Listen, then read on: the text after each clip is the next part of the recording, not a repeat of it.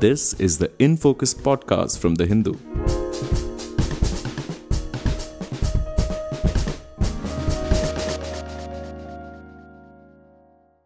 Hello and welcome to another episode of the In Focus podcast. I'm your host G. Sampath. The Israel-Palestine conflict has turned into a giant humanitarian crisis over the past week, with thousands of Palestinian civilians, including women and children, being killed. Many of them died when hospitals were bombed. The UN Security Council's attempted resolution to call for a humanitarian pause in the bombing campaign by Israel was blocked by the US and its allies. And international public opinion on this dispute has become sharply polarized into two camps: those defending Israel's right to do whatever it wants to wipe out Hamas, and those calling for an immediate ceasefire, humanitarian aid to Gaza, and a peace process premised on ending the Israeli occupation of Gaza and West Bank. We know that this conflict is more than 100 years old and dates back to the 19th century, if not earlier. So, in this episode, and from this episode onwards, we're bringing you a detailed three-part series on the entire conflict with all the background, context, developments from the beginning till the present day. So, in this first part of this three-part series, we trace the origins of this conflict, like what was the nature of historical Palestine, for instance, and what was the Balfour Declaration, which many people talk about in the context of this dispute, and how exactly did Palestine become the chosen homeland for Jews from around the world. To discuss and explore all these very complicated questions, we have with us Stanley Johnny, the Hindu's International Affairs Editor. Stanley, thank you so much for joining us. Thank you, Sampath. So, Stanley, to start with, I was just wondering if you can just take us back into history. What exactly was the nature of Palestine to begin with? How big was it? Which ethnicities or communities were living there? In what proportion of the population? Who were their rulers? Can you just take us to the beginning? So, Sampath, if you look at modern history of this region, what we refer to Palestine is the historical Palestine, which is what they call, the Palestinian activists always call, from the land to the river, by which what they refer to is the area which encompasses modern day Israel, the occupied West Bank, and the blockaded Gaza, and the occupied East Jerusalem. So this is the territory which is stretching from the Jordan River on the one side to the Mediterranean Sea on the other side. So this was, the historical Palestine was part of the Ottoman Empire, because the Ottomans had expanded across West Asia, right? And the Jewish claim is that, and this is also, as it is related, it is intermingled with the biblical story. For the Jews, Jerusalem was their holy city, and there was this Jewish kingdom in BC, and Jewish temple, the remains of Jewish temple are still there, which is the Wailing Wall. Jews believe those are the remains of the second temple built by King Herod. And in AD 70, actually the Romans would come and take over Jerusalem. The city would fall, Jews would be dispersed. From the modern point of view, the whole region, and ever since, there were different foreign invasions into the region. And from modern point of view, this historical Palestine was part of the Ottoman Empire for centuries. And if you look at the demographic, so a portion of Jews have always been there. Jews were dispersed, they were forced to leave, that's true. And Judaism, like any other religion, Judaism spread across the world through conversion, social alliances, etc., etc. When we say Jews are not a homogeneous community, not one ethnicity. And those who came back to Jerusalem were not the descendants of the Jews who were dispersed from the region. So people of all faith were dispersed over the years. So Judaism's history is also the same thing. But certain number of Jews had always stayed there in and around Jerusalem, in the larger sense in historical Palestine. For example, when the Ottomans took over the region, in 16th century, there were roughly 5,000 Jews in Palestine. compared to some 295,000 non-Jews. When I say non-Jews, it involves Christians, it involves Arab Muslims, it involves Druze, etc., etc.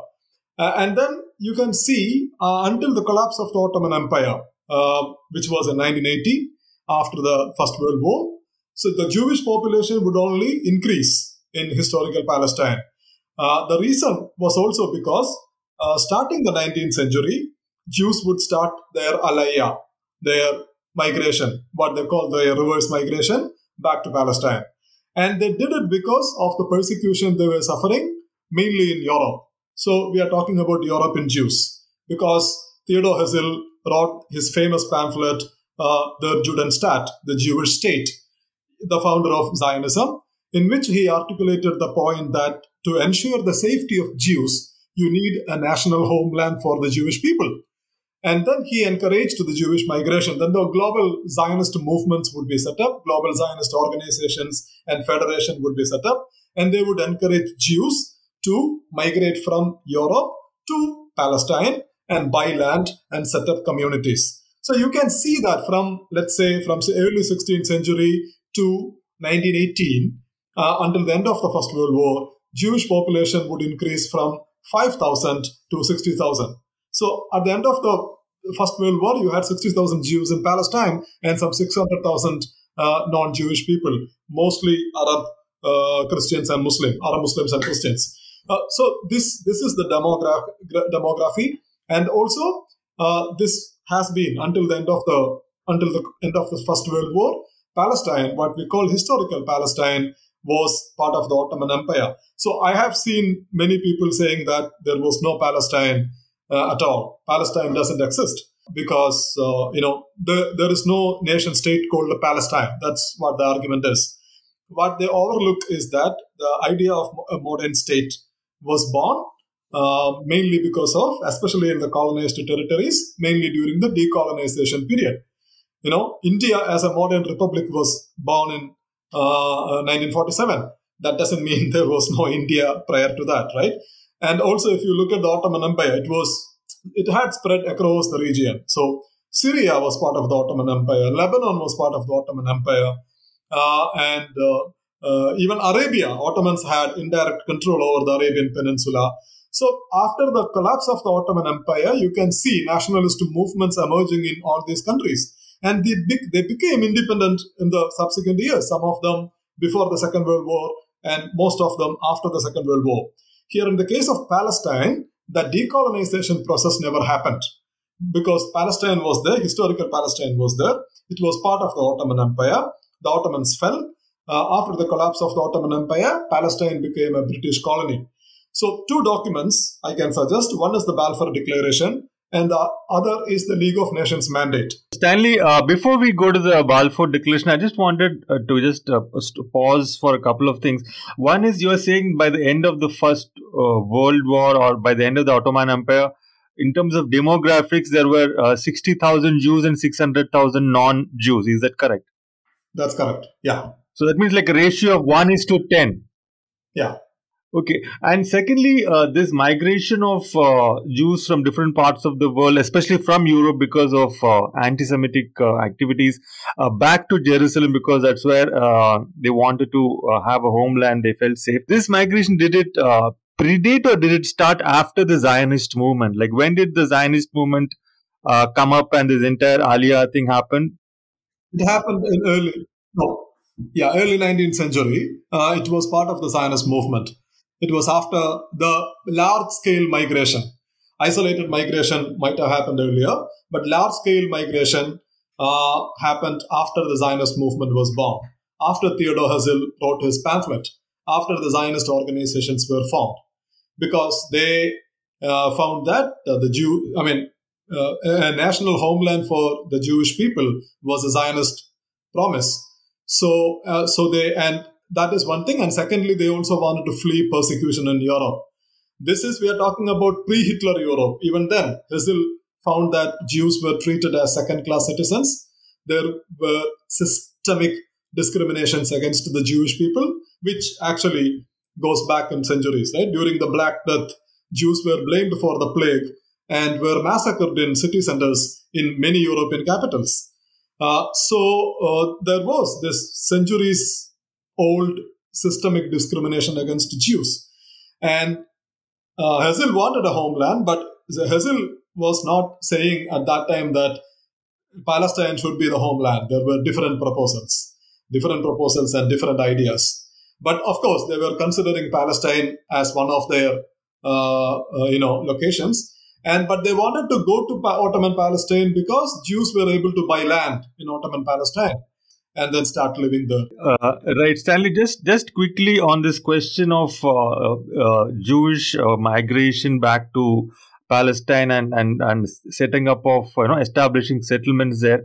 I just wanted to clarify on there is one stream, let us say, where Jews are going back because they wanted a safe place to be able to live there and just live out their lives the way like other demographics in that region have been living there, whatever, do your thing and so on. And then there is the stream of Zionism, which seems to be a slightly different approach to the whole migration and settlement thing, where what is it about Zionism that sets it apart from someone just escaping persecution to a safe place? Is there some element of exclusivity of setting up an ethnocentric state which distinguishes Zionism from a general Jewish reach for a safe place? See, I think here these two elements were part of the migration or the Zionist promise, because the Zionist promise is that you want a national homeland for the Jewish people. And then secondly, Zionists themselves funded the migration of the Jewish people from Europe to historical Palestine. So they did both. So for them, migration, or even in modern sense, you can see the settlements mushrooming in the West Bank, right? Jews from Israel proper to West Bank, and then they are setting up communities. So for them, settlement was, it predated the creation of a national homeland for the Jewish people. So both elements were part of the project. One, you escape from persecution. You move to a place that would offer you security and live in relatively, better, peaceful conditions. Two, and then eventually in the future, you strive towards attaining your most important political goal, which is to get a homeland for the Jewish people. I think both were these were two pillars of the Zionist movement in the 19th century. Right. And then you were going to talk about the Balfour Declaration and the League of Nations document when I stopped you. Can you please elaborate? Yeah, what I was trying to say was that we see a lot of commentaries, video interviews in which people say there was no Palestine, because Palestine as a nation state didn't exist at all. To which I just explained the decolonization process. That is one thing. And then secondly, if you want documented evidence, if you want to see maps and papers, there were two papers which were, one of the most important documents of early 20th century. One was the 1917 Balfour Declaration, which means in 1917, when the war was still on, the First World War was going on, Sardar Arthur Balfour, the British Foreign Secretary, issued a declaration saying that the British government, His Majesty's government, supports in Palestine. You should look at the language. It was written by the British. It's their mother tongue. Supports the creation of a national homeland for the Jewish people in Palestine. That's what the language is used. And they are referring to the region from the Mediterranean Sea to the Jordan River. And then again, in 1918, after the war, Palestine would become a British colony. And then again, it became a British colony because the British got the League of Nations mandate. And if you look, the title of the mandate is the Mandate for Palestine. You can go and read the whole text. It is available, in which it is being repeated throughout the text, what the British can do, what they cannot do, how they are going to set up an administrative order in Palestine. So it was widely perceived as Palestine. And the tragedy of Palestine is that it could not decolonize itself. It could not become an independent modern country. And that is what the Palestinians have been trying for, but that didn't happen. That didn't happen mainly because by the time the British vacated, the British colonial rule came to an end in 1948. A day before the colonial rule came to an end, the Zionists had declared the state of Israel, which was in 1948 May. Then it became an Israel-Palestine problem. So this is the reason an independent Palestine was not created. It hasn't been created yet. But you see, there was this historical Palestine, and the state of Israel came up within the boundaries of the historical Palestine. This is a historical fact. Right. So are you then saying that the population of Palestine, so to speak, went from being under the colonial rule of the British to being under the colonial rule or the attempted colonial rule of the Israeli state, which was founded the same time as the British left? So, if you look at the history, when the state of Israel was formed, which was in 1948, so Israel was created within the boundaries of historical Palestine, right? Because before that, there was a UN commission, and the UN commission came up with a partition plan. As per the partition plan, historical Palestine would be divided into three: an Arab state, a Jewish state, and Jerusalem to remain an international city. Jerusalem is important, critical for all three Abrahamic faiths, because you have the Al-Aqsa Mosque, you have the Church of Holy Sepulchre, and you have the Wailing Wall. Everything is in the old city. So those who wrote the UN partition plan wanted Jerusalem to remain independent of the Jewish and the Palestinian, the Jewish and the Arab states. So when did this UN partitioning plan come into existence? After the Second World War, must be 1945 or 1946. I'm not sure about the exact year, but after the Second World War. So this was in place even before the Israeli state became founded. Yes. This was before the Israeli state was founded. And who are the parties? Sorry, Stanley, just to get the sequence clear. Who are the parties to the League of Nations mandate? This mandate, how did that come about? Who are the parties to that? So, League of Nations mandate came up in 1918 after the First World War, because if you look at what happened before the First World War, the British did three things. The British were at that time the most powerful country, right? They were also winning the war, and they wanted the support of the Jews across Europe in favor of their war effort, and in Palestine against the Ottomans. They also wanted the support of Arabs against the Ottomans in the Arabian territory, right? And what the British did was that they issued the Balfour Declaration in 1917, saying that the government would support a Jewish homeland in Palestine, by which they were trying to drum up support of the Jews across Europe and in Palestine. And at the same time, the British diplomat McMahon, the same person who drew the McMahon line, he sent letters to the Sharif Hussein of Mecca, saying that if the Arabs supported the British against the Ottomans, once the war is over, the British would support Arab independence, by which he wanted to ensure the Sharif Hussein's support against the Ottomans in the Arabian Peninsula. And by doing this, what the British and the French did, they reached a secret agreement, Sykes-Picot Agreement, according to which they said that if they win the war, they will divide the region between themselves. This is a great colonial game. They made two contrasting promises to Arabs and Jews, and then the colonial masters reached an agreement for themselves to divide up the region. So once the war was over, the British wanted Palestine. They wanted Transjordan. And the French got Syria and the French got Libya. And they had promised something to Sharif Hussein. And then Sharif Hussein, eventually they would give Transjordan, basically the eastern bank of Jordan River, which became the Hashemite kingdom of Jordan today. They gave Jordan to Sharif Hussein. So the British did some kind of, adjustments, but practically after the war, they wanted to keep Palestine for themselves. And they did that. And League of Nations was formed. The British at that time were very powerful, and the British won the war. The French were a British ally. So they also supported the mandate, because the French got, as part of the League of Nations mandate, the French got modern-day Lebanon and Syria, and the British got Palestine. This is what happened. But then during the interwar period, you can see that in Europe, the persecution of Jews would go to horrible, horrible levels under the Nazis and the fascists.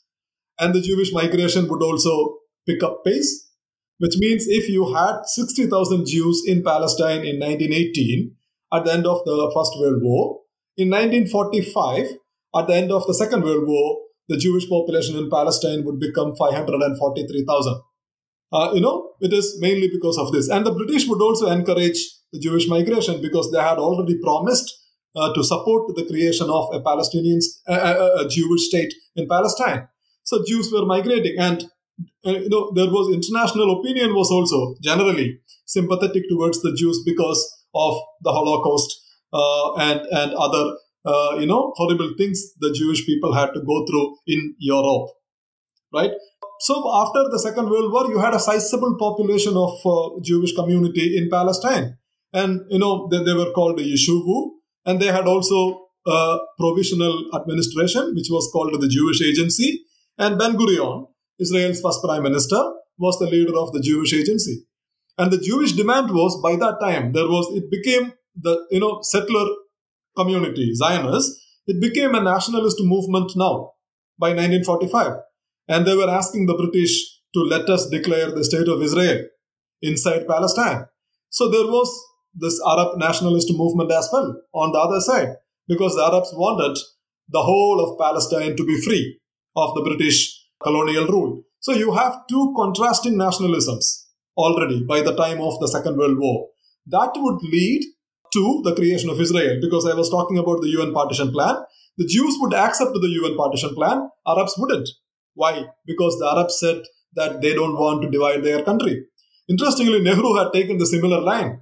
Nehru had opposed partition of Palestine, saying that after independence, Nehru was saying that we went through partition and we are not going to support the partition of Palestine. So he wanted a single state for the Jewish people as well as the Arab people. But then, the UN partition plan would collapse because it would never go to the UN Security Council because of the opposition, mainly from the Arab countries.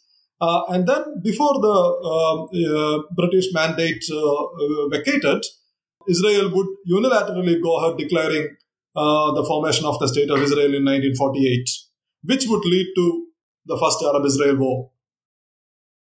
Right. So, Stanley, that's a very interesting and detailed account of the events between the First World War and the founding of the State of Israel.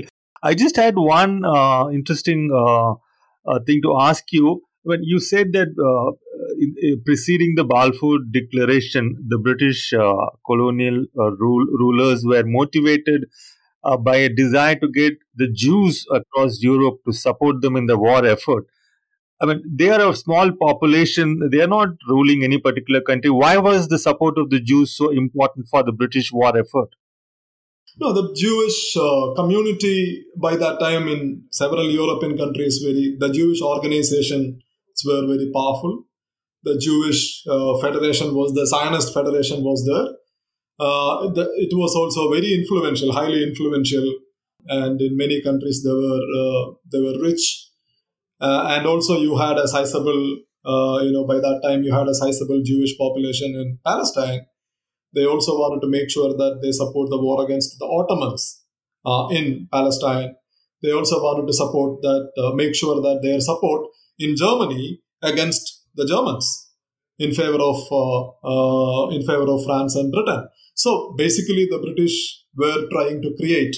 Internally, they were trying to make sure that they have the support of the Jewish people and weaken their opponents.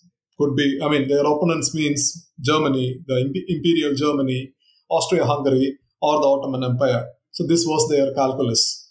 So, and also, migration alaya was going on. And the British said that, we will support your movement. We will support your nationalist movement. So I think this is how it worked. So they wanted to make sure they get Jewish support in these countries in favor of their war efforts, and by which their calculation was that it would weaken their rivals, mainly Germany, Austria-Hungary, and the Ottomans. Right. So you have given a very detailed explanation of the geographical side of things in terms of Palestine historically and also in the modern times. Stanley, thank you for that. But I was also wondering, in terms of ethnicity and so on, like, is there anything which distinguishes the Arabs from this region as Palestinian Arabs? Or is it more of a cultural identity? Like there is, we know that there is an Arab solidarity for the Arabs of Palestine across the region, but there is also, is there also a distinct Palestinian identity which perhaps is linked to a Palestinian nationalism or nationalistic efforts in an anti-colonial struggle? Was there much of that in this period we are talking about? Yes, there is a clear Palestinian national movement, Palestinian national identity. If you are talking about ethnicity, they are Arabs, the indigenous people of Palestine. And if you go and check, you check different phases of history of the Palestinian region. The Greeks called it Philistia, the Romans called it Palestinia, and the Ottomans called it Palestine. Even in Bible, in New Testament, it's called, those who are living in the region, the indigenous people are called, the non-Jewish people are called Philistines in Bible. So the people living in the region are basically in this geography, between the river and the sea, in and around Jerusalem. They have historically been called Palestinians or Philistines, whatever you call them, right? The word Philistine has a different meaning today, of course. I didn't realize that it was sort of, in terms of origin, etymologically linked to this region. Yeah. And under the Ottoman Empire, they were all part of the Sultan's subjects. And after the collapse of the Ottoman Empire, you can see nationalist movements coming up within the Palestinian territories, which is the same in other countries as well, right? Because if you look at the Arab world, ethnicity is Arab. It is from Algeria to Saudi Arabia, from the UAE to Sudan. Everybody is Arab. If you look at their ethnic identity. But at the same time, you see different nationalisms within geographies, limited geographies. The same goes with the Palestinians as well. Because you see after the collapse of the Ottoman Empire, there is this Palestinian national movement coming up within historical Palestinian territories. But then what happens after Israel was formed, and in the first Arab-Israel war, some 700 Palestinians would be forced out of their homes. This is what the Palestinians call Nakba. 700,000 Palestinians, 7 lakhs Palestinians immediately became refugees. Many of them would go to Gaza, today's Gaza. Some of them would go to other countries such as Jordan, Syria. So they continue to host Palestinian refugees. And then you have the state of Israel now within the boundaries of the historical Palestine. So what will happen in 1948? The rest of the Palestinian territories were taken up by Jordan and Egypt. For example, Egypt would take Gaza, and the Jordanians would take Transjordan. West Bank. Then it becomes Transjordan. So the Jordanians would take West Bank. West Bank means basically the western bank of the Jordan River, as well as eastern Jerusalem. So, if the UN partition, according to the UN partition plan, there was geographical contiguity between Gaza and the West Bank, right, and Jerusalem to remain an international city. But in the 1948 war, Israel would capture some 22% more territories than what the UN partition plan had proposed. So now there is no geographical contiguity between Gaza and the West Bank, and the western half of Jerusalem is now with Israel. It has been with Israel from 1948. So Israel became a bigger country than what even the UN partition plan had proposed in 1948 itself. And the Jordanians would take the West Bank and the Egyptians would take Gaza.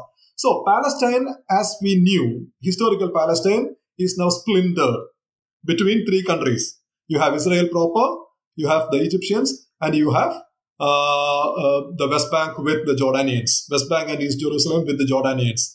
And what will happen in 1967 is that Israel would take over all these territories. But by that time, by the 1960s, you have the PLO. You have a solid Palestinian national movement. Right, Stanley, we will, sorry to cut you short, we will come back to the 1960s, maybe in our second part of this series. Before we conclude this one, I wanted to just ask you one final question. So, let's stop at 1948 for now. And with the proclamation of the State of Israel, I was just curious. I mean, this is a new country born amidst a lot of hostility in a difficult time, and yet it managed to be immediately recognized by the two superpowers of the time, both the US and the Soviet Union. I mean, how did that happen? Like, isn't that like, I mean, I find that quite amazing. I mean, if you try to sort of situate that in today's context, a new tiny country being immediately recognized by the biggest powers. And also, what was the factors at play back in that time that made this possible? Right then, and whereas the Arab side of things did not really get much attraction, as it were. I think the main reason was that there was this overwhelming international public opinion in favor of the Jewish people at that time, which was understandable given what the Jews had to go through. And, we are talking about the early stage of the Cold War, 1948.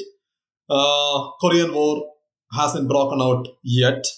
So there was some kind of cooperation still going on between the Americans and the Soviets.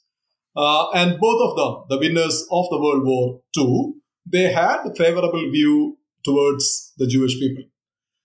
So I think there was a consensus after the war that a Jewish national home has to be formed. But where it has to be formed or how it has to be formed, there was no consensus. Because as far as we know, different territories had been considered, including Argentina and some say parts of Africa, where Israel has to be formed. So there were different debates going on about the formation of Israel for the Jewish people, basically a homeland for the Jewish people. Because this is predominantly a European problem, right? The Jewish persecution took place in Europe. Jews were kicked out of Europe. They were massacred in Europe by European leadership. So they wanted to find a solution for which they considered different locations. But you had a Zionist movement that is rooted in Palestine, and they went ahead declaring the state of Palestine. So from the point of view of the world's leaders at that time was that they wanted a solution. Now Israeli state has been declared anyway, so we have to immediately recognize the state of Israel. And that's what they did. And once the two pillars of the New World Order at that time, the United States as well as the Soviet Union, offered formal recognition, quick formal recognition to the state of Israel, other countries just followed suit, including India, which initially opposed the partition of India. India recognized the state of Israel, though we didn't establish full diplomatic relations for decades.